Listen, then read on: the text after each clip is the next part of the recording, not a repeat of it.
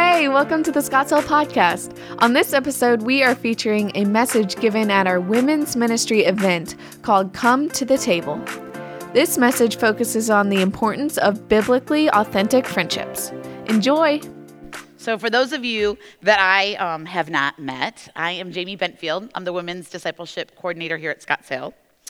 And I am super excited about being here and to be able to speak. And you're right, Rach, that flower, that plant is right there. I'm going to look it over again. Might go here, right? This is the first time I've ever done anything like this, meaning that I have written out what God has laid on my heart and that I am in front of all of you beautiful women and going to share. Y'all, it's hard. For those of you that have done this before, like, wow, I'm going to be praying consistently for you as you've done this. But it's also exciting because I'm excited about just opening myself up and being a transparent woman of faith and sharing what God has laid on my heart. All right, so if you were at our last event, I shared that I wanted us as a community of believers here at Scottsdale to grow in transparency, to be vulnerable with each other. So as I was thinking of this event, Come to the Table, just kept coming to my mind. The Holy Spirit would just bring it back to the forefront of my mind. And so when I think about coming to the table, it serves as a gathering space in most of our lives. Most of your homes, you gather to eat at it. We gathered to eat at it even this evening. Right? Maybe you read your Bible at the table. Maybe there's homework that is done by yourself or children. Currently, there's probably a lot of either us in the room or your spouse that are actually working at the table, right? At our house, we love to have family and friends over, and we love to play cards and games at our table. It is something that we do on a weekly basis. But if you could imagine, just for a minute, if your table could talk, I know, completely unrealistic. Your table's not going to talk, but if it could, what would your table say? Maybe your table would share conversations that are full of joy and those uncontrollable laughing fits that you might have, right? Maybe it would have be able to even share the smiles that are plastered across your faces, maybe from the last vacation or adventure that you all took, and so you're reminiscing about all of that. Or maybe you have a baby that's on the way. That's not me. That's not what we're celebrating. Not currently, right? Or a grandbaby that would be on the way. Maybe it's just the dad jokes that, oh my goodness, they continue to come and yet people still continue to laugh at them. Right? Or maybe it would be a little bit more of sadness. Maybe it would be frustration or anger that your table would share. Maybe tears that have fallen and continue to fall from losing a loved one.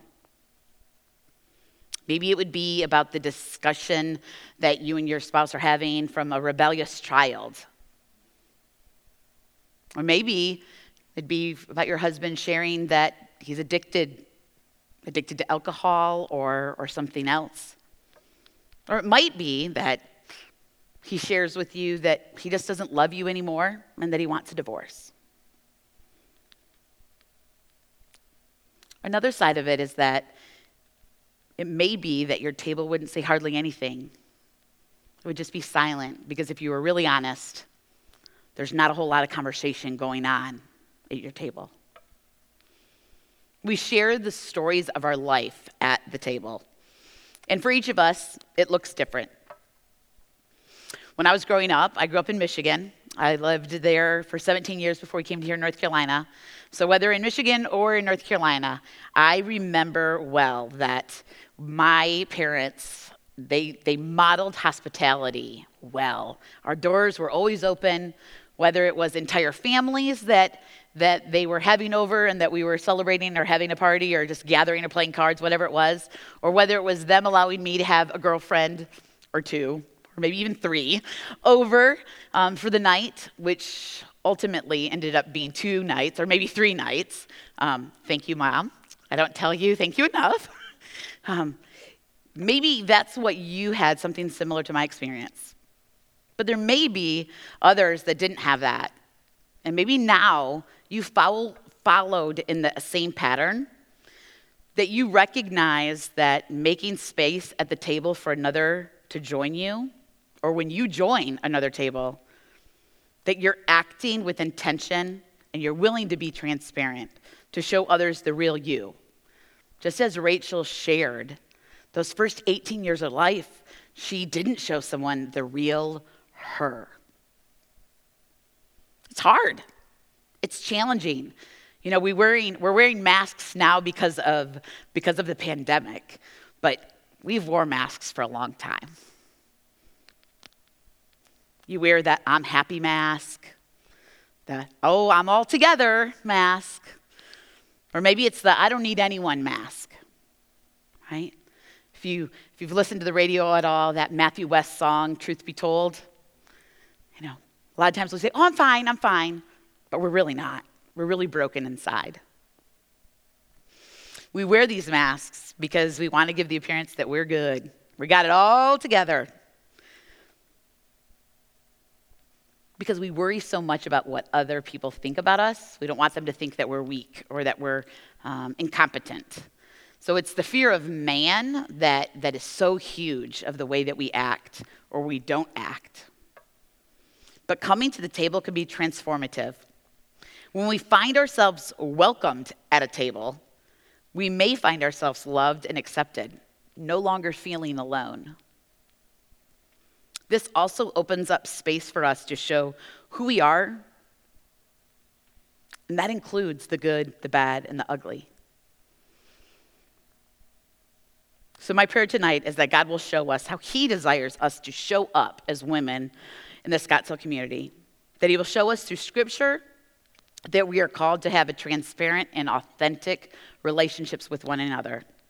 So would you join me in prayer now as we bring our requests to him?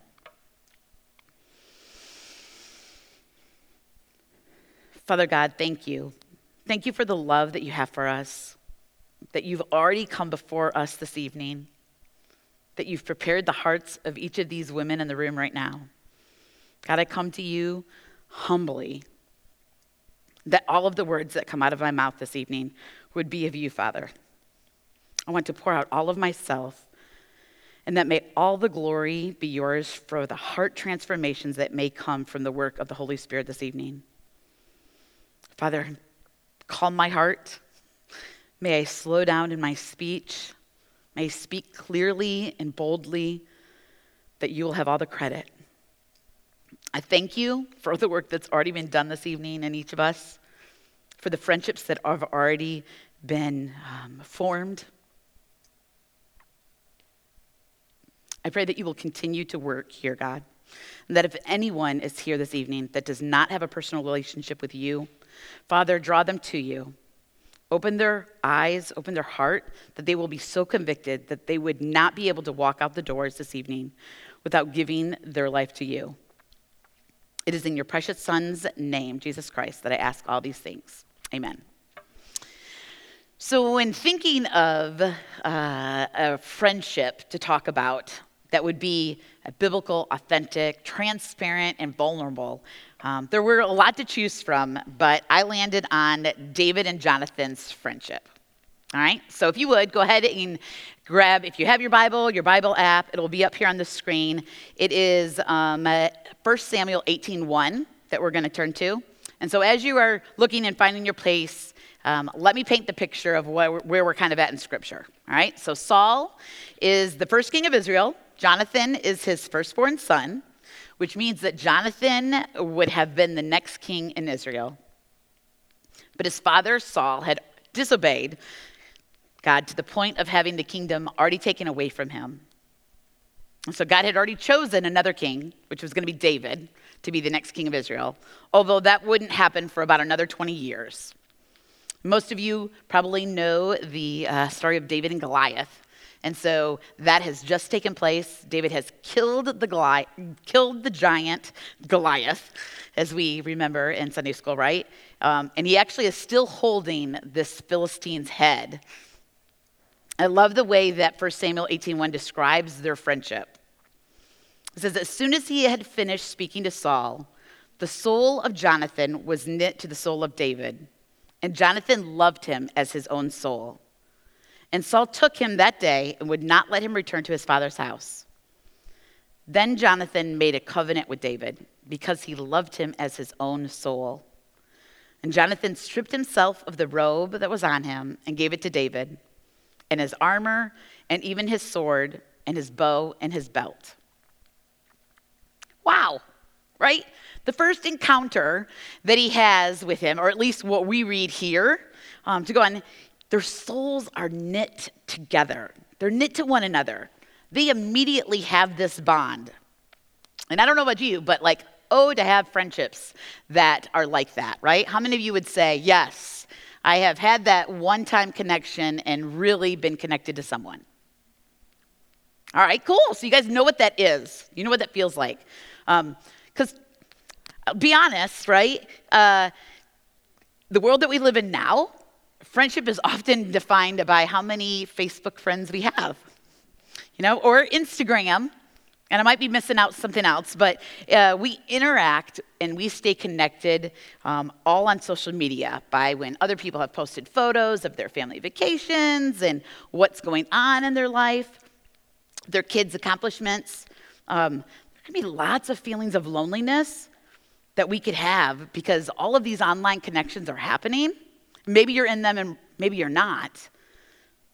But our first world lifestyles of being overbusy, overstretched, and overscheduled, they all work against developing or nurturing friendships. It offers the illusion of companionship without the actual demands of friendship. Yet God created us to need more than just superficial social ties. Which brings us to the first point. He created us to have biblically, I know it was going to happen at one point. He created us to have biblically authentic friendships. So you might be like, oh, all right, what does that really mean? Here's a working definition that I found that I really liked. Biblical friendship exists when two or more people, bound together by a common faith in Jesus Christ, pursue him and his kingdom with intentionality and vulnerability. So in David and Jonathan's friendship, as we're going to break down and dig in a little bit deeper to this, we're going to see that we actually find three truths about biblical authentic friendships. And the first one is, biblically authentic friendships require authentic love. So 1 Samuel 18:1b is, the soul of Jonathan was knit to the soul of David, and Jonathan loved him as his own soul. And then in verse 3 it says it again. Then Jonathan made a covenant with David because he loved him as his own soul. The phrase is actually shared again later in a couple chapters in 1 Samuel 20:17. He says yet again, Jonathan made David swear again by his love for he loved him as his own soul. He didn't say that once or twice. It was 3 times this phrase is shared in the story. Which is really interesting that he loved him as his own soul. But yet, they were completely different. They came from completely different backgrounds. There doesn't seem to be one real reason, really, of why they actually would be friends. And yet, we see a true, authentic relationship form. Authentic meaning genuine, real, representing one's true nature or beliefs. So look at some of the differences.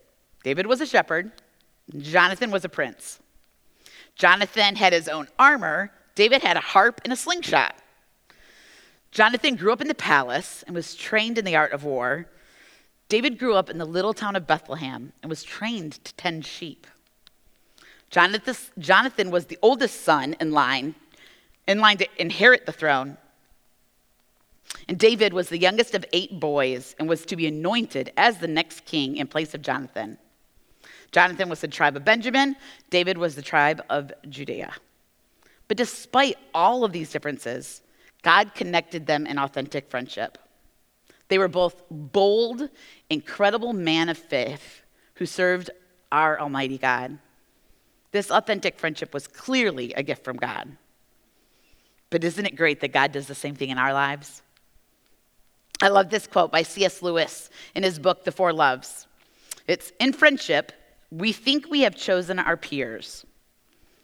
In reality, a few years' difference in the dates of our births, a few more miles between certain houses, the choice of one university instead of another, the accident of a topic being raised or not being raised at the first meeting, any of these chances might have kept us apart. But for a Christian, there are, strictly speaking, no chances. No, we have a secret master of ceremonies that has been at work. Christ, who said to the disciples, 'Ye have not chosen me, but I have chosen you,' can truly say to every group of Christian friends, 'Ye have not chosen one another, but I have chosen you for one another.' The friendship is not a reward for our discriminating and good taste in finding one another out. It is the instrument by which God reveals to each of us the beauties of others." It's amazing. When you think about your own friendships, do you have that unlikely friendship that you guys are completely different? Maybe she's really loud. Oh, you think I'm talking about me? I'm not talking about me. The other person's really quiet. I'm the quiet one, right? Maybe she's the extrovert and you're the introvert, but yet somehow you just click. God desires us to have these friendships, and he gives us a blueprint on how to serve these friends when they come into our lives. John 15, 12 through 15 says, "This is my commandment, that you love one another as I have loved you. Greater love has no one than this, that someone lay down his life for his friends. You are my friends if you do what I command you. No longer do I call you servants, for the servant does not know what the master is doing, but I have called you friends, for all that I have heard from my Father I have made known to you." So not only do biblical friendships require authentic love, but these biblical friendships rely on substantial vulnerability, which is the second truth that we learn. If you look back at 18:4, it says, "And Jonathan stripped himself of the robe that was on him and gave it to David, and his armor, even his sword, his bow, and his belt." So these were symbols that he was the crown prince. He was heir to the throne, and yet he strips them all off. He gives them to David. So it's clear that Jonathan has surrendered to God and that he trusted God's decision in the choice of the next king, even though that meant he would never be king. In this, we see Jonathan expressing an amazing amount of vulnerability. When someone's being vulnerable, they're making themselves susceptible to the judgment of others. Rachel was very clear on that when she shared. They're relinquishing control. Vulnerability means they don't just let you know what's going on in their lives, they let you actually see how everything is affecting them. This involves them letting down their guard and truly relinquishing control. In other words, they're presenting an unprocessed, unpolished version of themselves. Can you think about and just imagine what everyone might have thought when they saw Jonathan doing this? He completely opens himself up to the judgment of all of those that are around him. I can imagine them just thinking, like, what are you doing? But what sacrifice there was there. We see that, the fun of technology and iPads.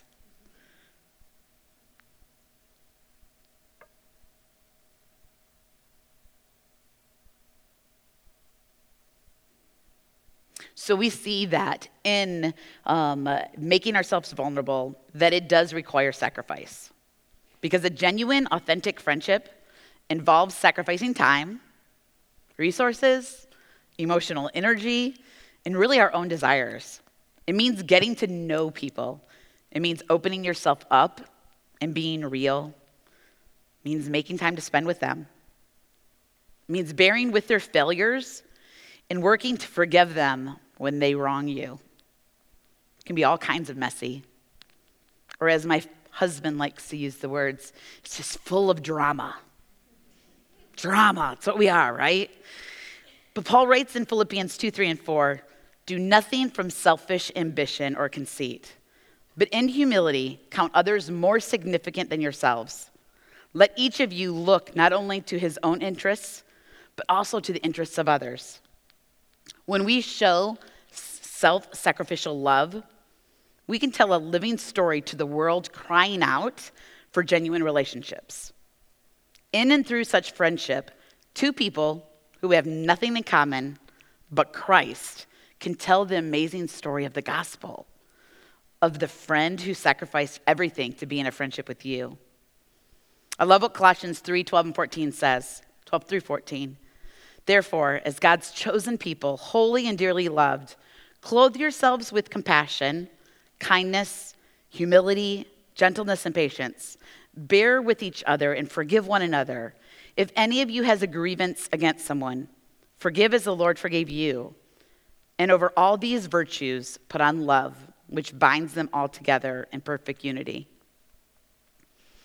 So this brings us to our last point that we clearly see in their relationship. Biblical, authentic friendships include relentless commitment. Verse 3 tells us, then Jonathan made a covenant with David because he loved him as his own soul. He loved him as his own soul and made a covenant to seal their friendship. He then gave him his robe that he was wearing, his armor, and his sword. He gave him his bow and his belt. We only have looked at 5 verses tonight in their story. And so I do encourage you to read the rest in the next couple chapters. But you will see that there's love and commitment that they display throughout their whole friendship as it continues. There's compassion. There's honesty and kindness, loyalty, even unto death. Actually, it's after Jonathan's death. David continued to be loyal to Jonathan and his family.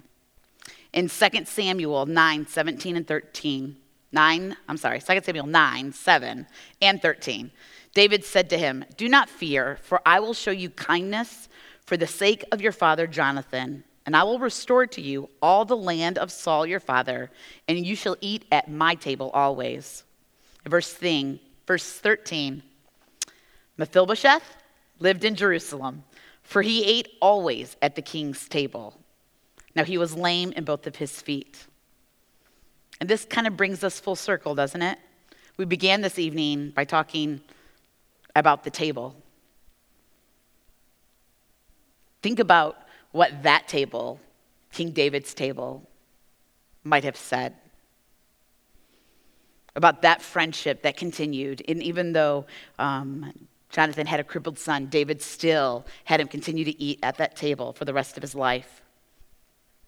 So although David and Jonathan really do have a great example of a transparent, vulnerable, truly authentic friendship, there's an even greater example out there.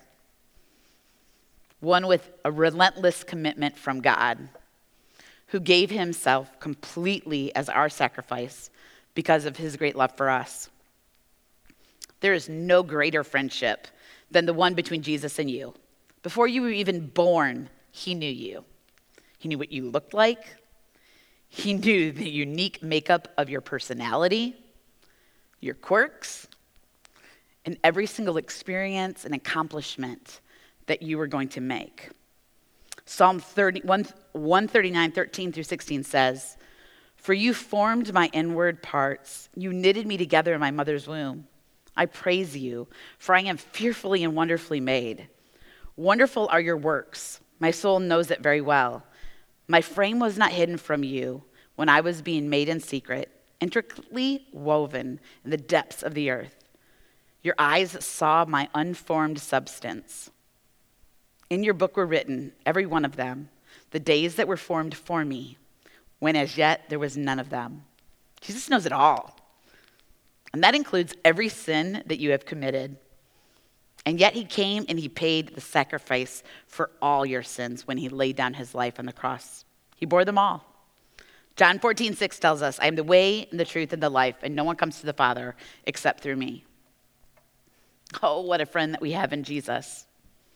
Friend, if you're here this evening and you don't have a personal relationship with Jesus, please don't leave without speaking to someone that can completely share the gospel with you.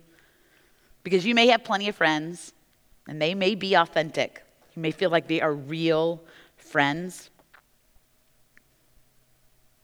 But there's an emptiness there. Because there is no worldly friendship that will ever fill the void that the ultimate friendship with Jesus does. John 15:13 tells us, greater love has no one than this, that he laid down his life for his friends. Do you hear him calling you?